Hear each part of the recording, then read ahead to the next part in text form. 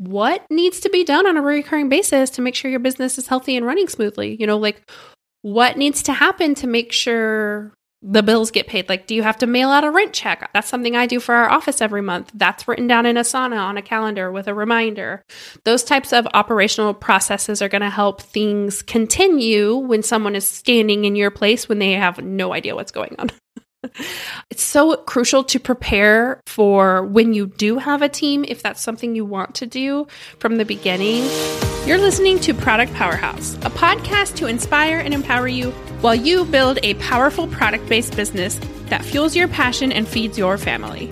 I'm your host, Erin Alexander. I run an e-commerce web design agency that helps shop owners build, grow, and scale. This podcast is all about actionable strategies specifically for your product-based business. So friend, grab an iced coffee and let's chat, because DIYing your business doesn't mean you have to do it alone. You're listening to the Product Powerhouse podcast, and today we have a solo episode. I am talking about something that has been on my mind since my crazy health journey this year. You have heard about that a couple times.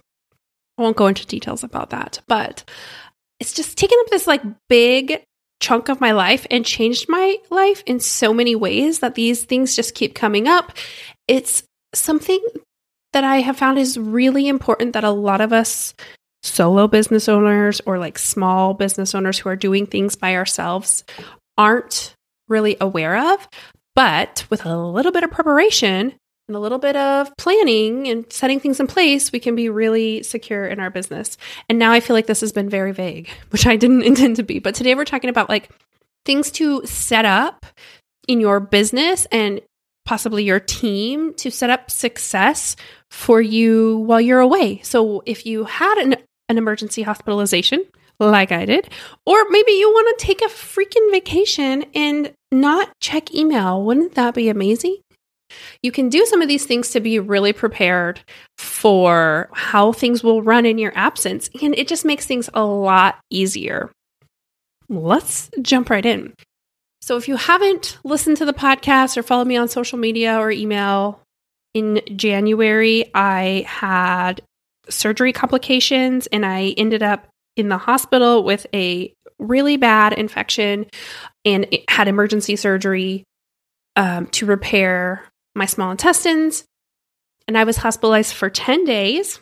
And then I spent 10 days at home on bed rest. And it was really scary, for my health issues, but also because I am the main breadwinner in my family. And I couldn't work, I was in a hospital. There's not a lot you can do from a hospital. Like I was mostly asleep for several days. For about the first 6 days, I was sleeping because I was on so many drugs and healing, and I went through a lot. So it was really scary. But what I'm most grateful for is that I had set up some things in my business to be prepared for when these things happen. Like, not that I ever thought it would happen, but with the help of my team and my support network, and because of all the systems and processes I had in place in my business, things were able to carry on more or less. So I would say my client projects, they had to pause. Like, there was no way around that. But my assistant, Catherine, helped my support clients, the ones that, have a monthly retainer, and anyone that had things that were kind of urgent, she helped with. And my best friend, office mate, the person that is like my right hand, you guys have heard me talk about her before, Shayna from Dawn and Delight Creative. She took care of reaching out to all my customers or clients and letting them know what happened. She was able to send emails to my team, like my podcast team, and they took care of managing the podcast all on their own without my input and playing rerun episodes since I couldn't record anything new. It was really, really great. And that's why I'm so grateful for all the time I spent setting up this type of support and these processes and systems, because they really helped pull their weight for me this year. It also showed me where I could make some improvements and, streamline things better. I think this will be a great episode. Today, we're going to talk about how to set your business and team up for success in your absence, so that this could be whether you have an emergency or you want to take time off. So it doesn't have to be in a case of emergency. What's important to remember is that no matter what, no matter how small or large your business is, it is so important to have several things in place to streamline your processes and to make sure your operations are stable and that you have built a support network, especially if you have a team. That was another thing I was really worried about that my husband took care of. He personally reached out to Shayna and was like, please do whatever you can to make sure Erin's team was paid, because it was right at the beginning of the month. So I know invoices came in. She was able to take care of all that for me. And so it was very important. So not only is this wise and like so important for your business, but if you don't do this, your business could fall apart if something were to happen, which we absolutely don't want. Okay, so let's take a look at some of these things that you need to have in place that are going to really help you. Number one, and I've already said this like 4 times, is systems and processes for anything and everything that you do. So no matter what you or your team members do in business and for your business, you need to have systems in place. And the thing is, you probably do have systems or at least a process. They're just not written down because you don't want to be recreating the wheel every time you start a project or every time, a new client or a new custom project comes in, or you have to plan your marketing or your content. You need to have all of this written down so you're able to repeat it so that you're, it's going to make you faster in general, and it's going to make it so people can follow along in your absence. So number one would be, the most obvious would be creating protocols for everything, from creating your products, if it's handmade, to packaging your products, shipping them out, fulfilling orders. Any customer service situations, you should be creating how you handle those. You also want to include how you do things internally, like when do you need to order materials and take care of internal shipments. If you offer custom work, you need to have those processes written down, like what happens when a new customer comes in for custom work. What do you do with that? There's a lot of steps you're doing just making, packaging, shipping, and fulfilling your orders that you don't even realize you're doing. So you need to go through and write all of those down. The next one on the list is going to be your marketing workflows. How do you plan and deliver your marketing materials? How are you putting out content? What types of content are you putting out? Are you, do you post on Instagram? Is it just newsletters? What are you doing and how could that continue? Because if your marketing stays, consistent, if you were out for some reason, you can still be making sales while you're unavailable. You want to have all of those systems in place. You also want to include how you measure your marketing efforts. How do you tell if things are working? That's going to be really important to keep track of too, so you can tell, like, is it working? What went well while I was out? So important. I will tell you that marketing is something that did not happen while I was out. Not at all. Newsletters didn't go out. I wasn't posting on Instagram. No marketing happened. And, I would say that I saw the effects of that because my leads were very low in February and March. And so I definitely saw the effects of taking that whole month off and not having any marketing going out. The next thing on your list is team communication and processes. So if you have a team, everyone needs to know how to communicate with each other. I was fortunate that Shayna was able to jump into my Slack channel to get a hold of Catherine, and she's my main team member. And then she emailed everyone else through my email system. You definitely want to have some kind of plan listed out. I also have in Asana contact information for every one of my team members, including contractors I use. Like, how do I usually get a hold of them? What's their website? What do they do? I have all that listed out in Asana so that I can find it easily for my own purposes. But if someone had to come in and needed to get a hold of my developer, they could find his information and know how I communicate with him without even me telling them.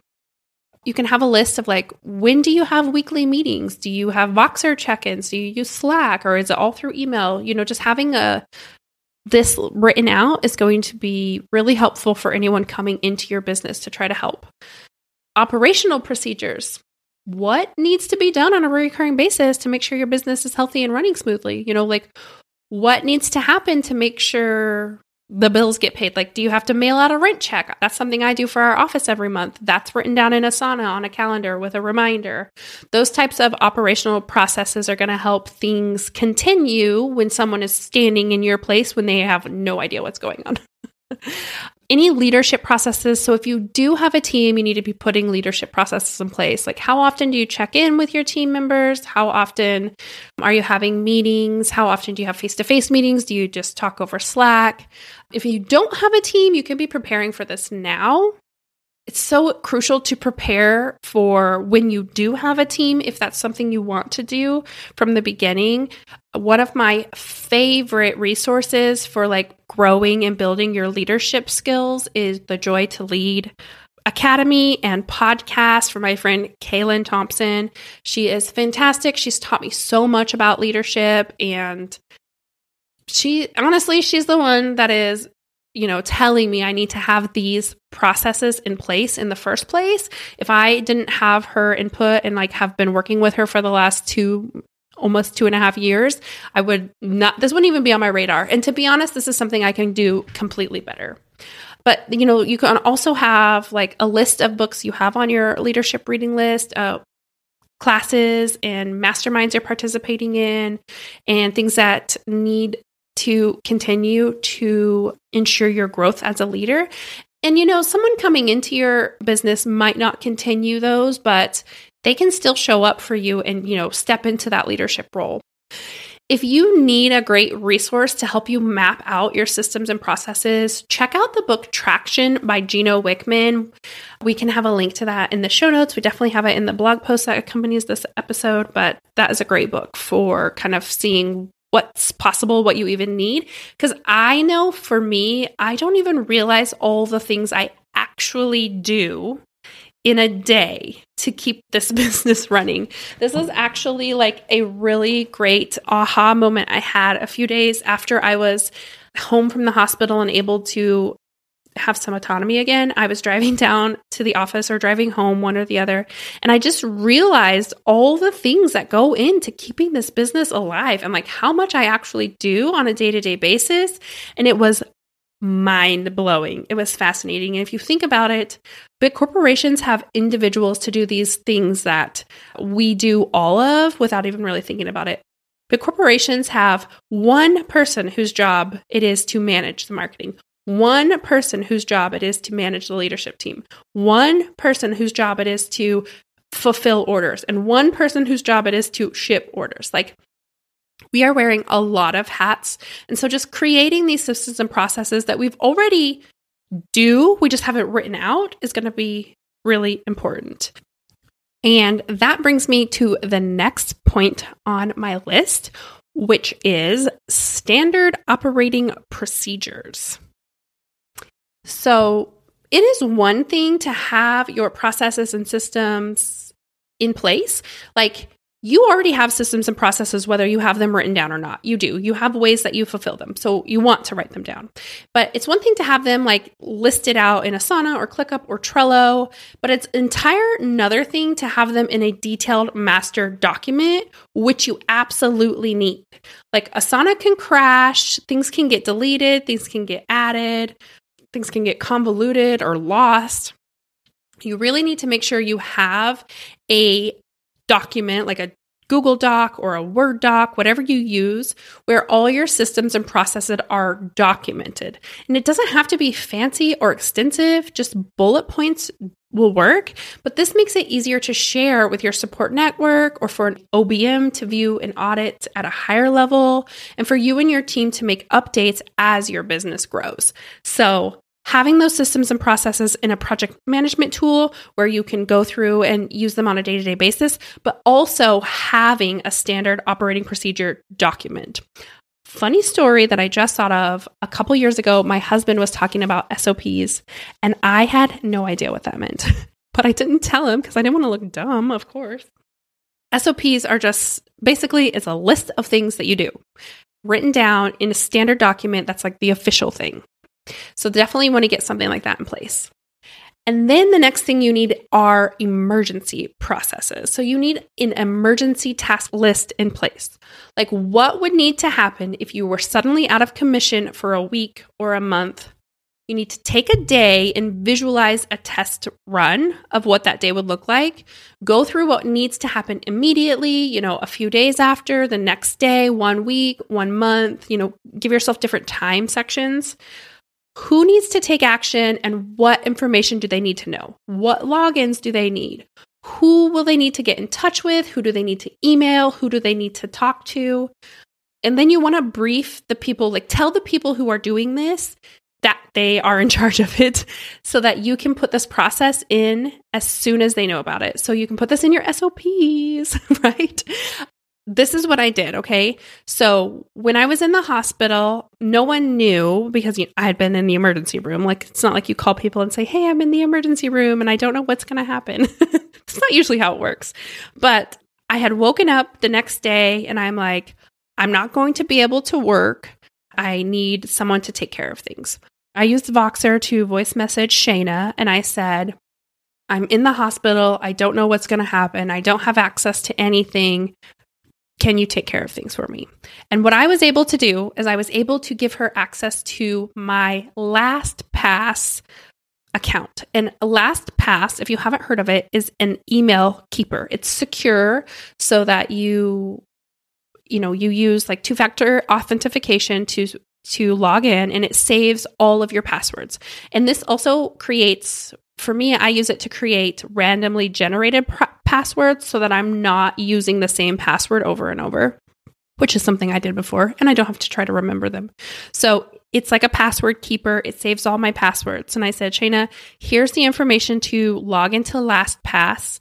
This will get you into 1, my Slack channel to talk to my clients, 2, my email to talk to anyone who's emailing me, and to set up an autoresponder that I'm out of the office. It'll get you into, it even takes into my banking information and my PayPal so she could pay my team. It's all inside of LastPass. So I was able to give her that. That's the only thing I had to give her to make all of this happen. And she was able to take care of everything else.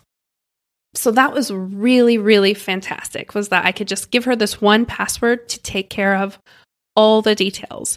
So I definitely recommend you set up something like LastPass. There's a bunch of different options. I love LastPass. We use it as a family. So my husband uses it too. We have all those passwords.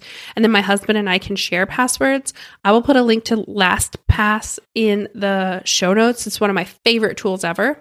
And it's really cheap. I think it's like $40 a year. So it's really affordable. My husband and I both use it.